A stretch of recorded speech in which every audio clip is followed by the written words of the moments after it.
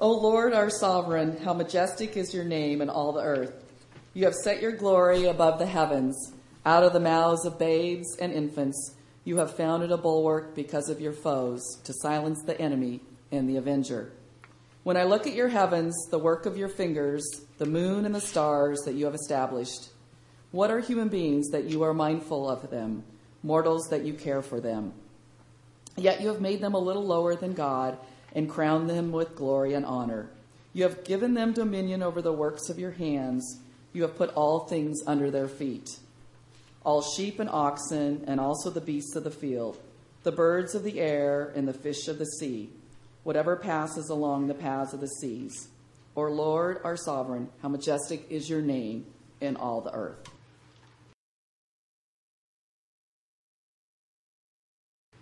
I am the true vine, and my Father is the vine grower. He removes every branch in me that bears no fruit. Every branch that bears fruit, he prunes to make it bear more fruit. You have already been cleansed by the word that I have spoken to you. Abide in me as I abide in you. Just as the branch cannot bear fruit by itself unless it abides in the vine, neither can you unless you abide in me. I am the vine, you are the branches.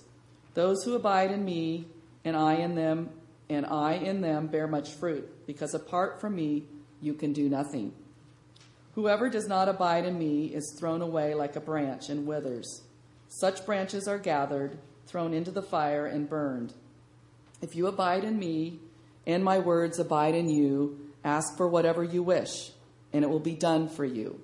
My Father is glorified by this, that you bear much fruit and become my disciples. As the Father has loved me, so I have loved you. Abide in my love. If you keep my commandments, you will abide in my love, just as I have kept my Father's commandments and abide in his love. I have said these things to you so that my joy may be in you and that your joy may be complete. This is my commandment, that you love one another as I have loved you. No one has greater love than this, to lay down one's life for one's friends. You are my friends if you do what I command you. I do not call you servants any longer, because the servant does not know what the master is doing. But I have called you friends, because I have made known to you everything that I have heard from my Father. You did not choose me, but I chose you. And I appointed you to go and bear fruit, fruit that will last, so that the Father will give you whatever you ask him in my name. I am giving you these commands so that you may love one another. So for me, camp's been a huge part of my life. And the hard part with coming up with the message today is that I started going to camp in 1985, and I continue to go to camp and any chance I get. So I've had so many great experiences at camp. From trying new things and rafting and water fighting. And yes, I'm the scary guy with the mask on the river. And I've met so many wonderful people. A good chunk of my friends that I have now are friends that I met either as a camper or as a camp leader.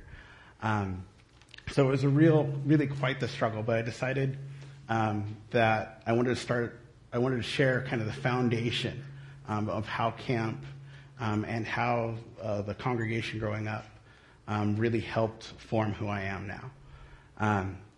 So growing up, I never knew my dad. And my mom had to work multiple jobs. And when I was probably kindergarten through 5th grade, we moved around a ton, kind of depending on where she could find work. And during this time, I began to realize that I was different and I looked different than the other people that I went to school with. And people treated me differently because of skin color, because of, finances, stuff like that. And I experienced a lot of prejudice, both from kids my own age and from adults. And it made me pretty bitter. And I was always kind of afraid of being hurt and that people would hurt me. And so as a child, how I dealt with this was I had this thought, well, if I hit somebody first, if I fight first, then I won't be hurt as much. If I hurt somebody else, I won't be hurt as much. I truly believe that other than my family, the world was against me, and that was really hard. But luckily, in 1985, my mom moved to Aberdeen, and my mom started going to church at the Aberdeen United Methodist Church. And about a week after we moved, the United Methodist women at the church convinced her that sending me to Ocean Park Camp would be a great idea. Personally, I thought it was crazy. I was very upset. I just made friends like the day before I was going to camp, and they didn't give me a lot of heads up that I was going to camp. It was just like, okay, we're going. And though I really didn't want to go there, once I got there, I had a blast. I was able to just be a kid and play and experience love. Like, people weren't out to get me. I didn't quite click in 5th grade, but I came back having a great time at camp. And the amazing part about it is I came back and I'm like, United Methodist women rock. You know? It was like, I was wrong. They were right. And it built this trust with me for the people of the congregation. So where the rest of the world I struggled with, when I came to church, I'd go, oh, yeah, maybe I'll try that. Or, yeah, I could help you mow. Or my favorite was I always picked up after potlucks, mainly because that way they'd invite me to the potlucks. But really, at the congregation is where I learned a lot of my work ethic I have now, that it was okay to try new things and take risks. They even let me be in the choir for a little bit, and they're very understanding when I chose not to stay in the choir. But it was so great for me at that point in my life to have a safe place, to have a church family that really looked out for me. I'm trying not to get weird echoes, and it was fantastic. And then in 8th grade, I went to camp again.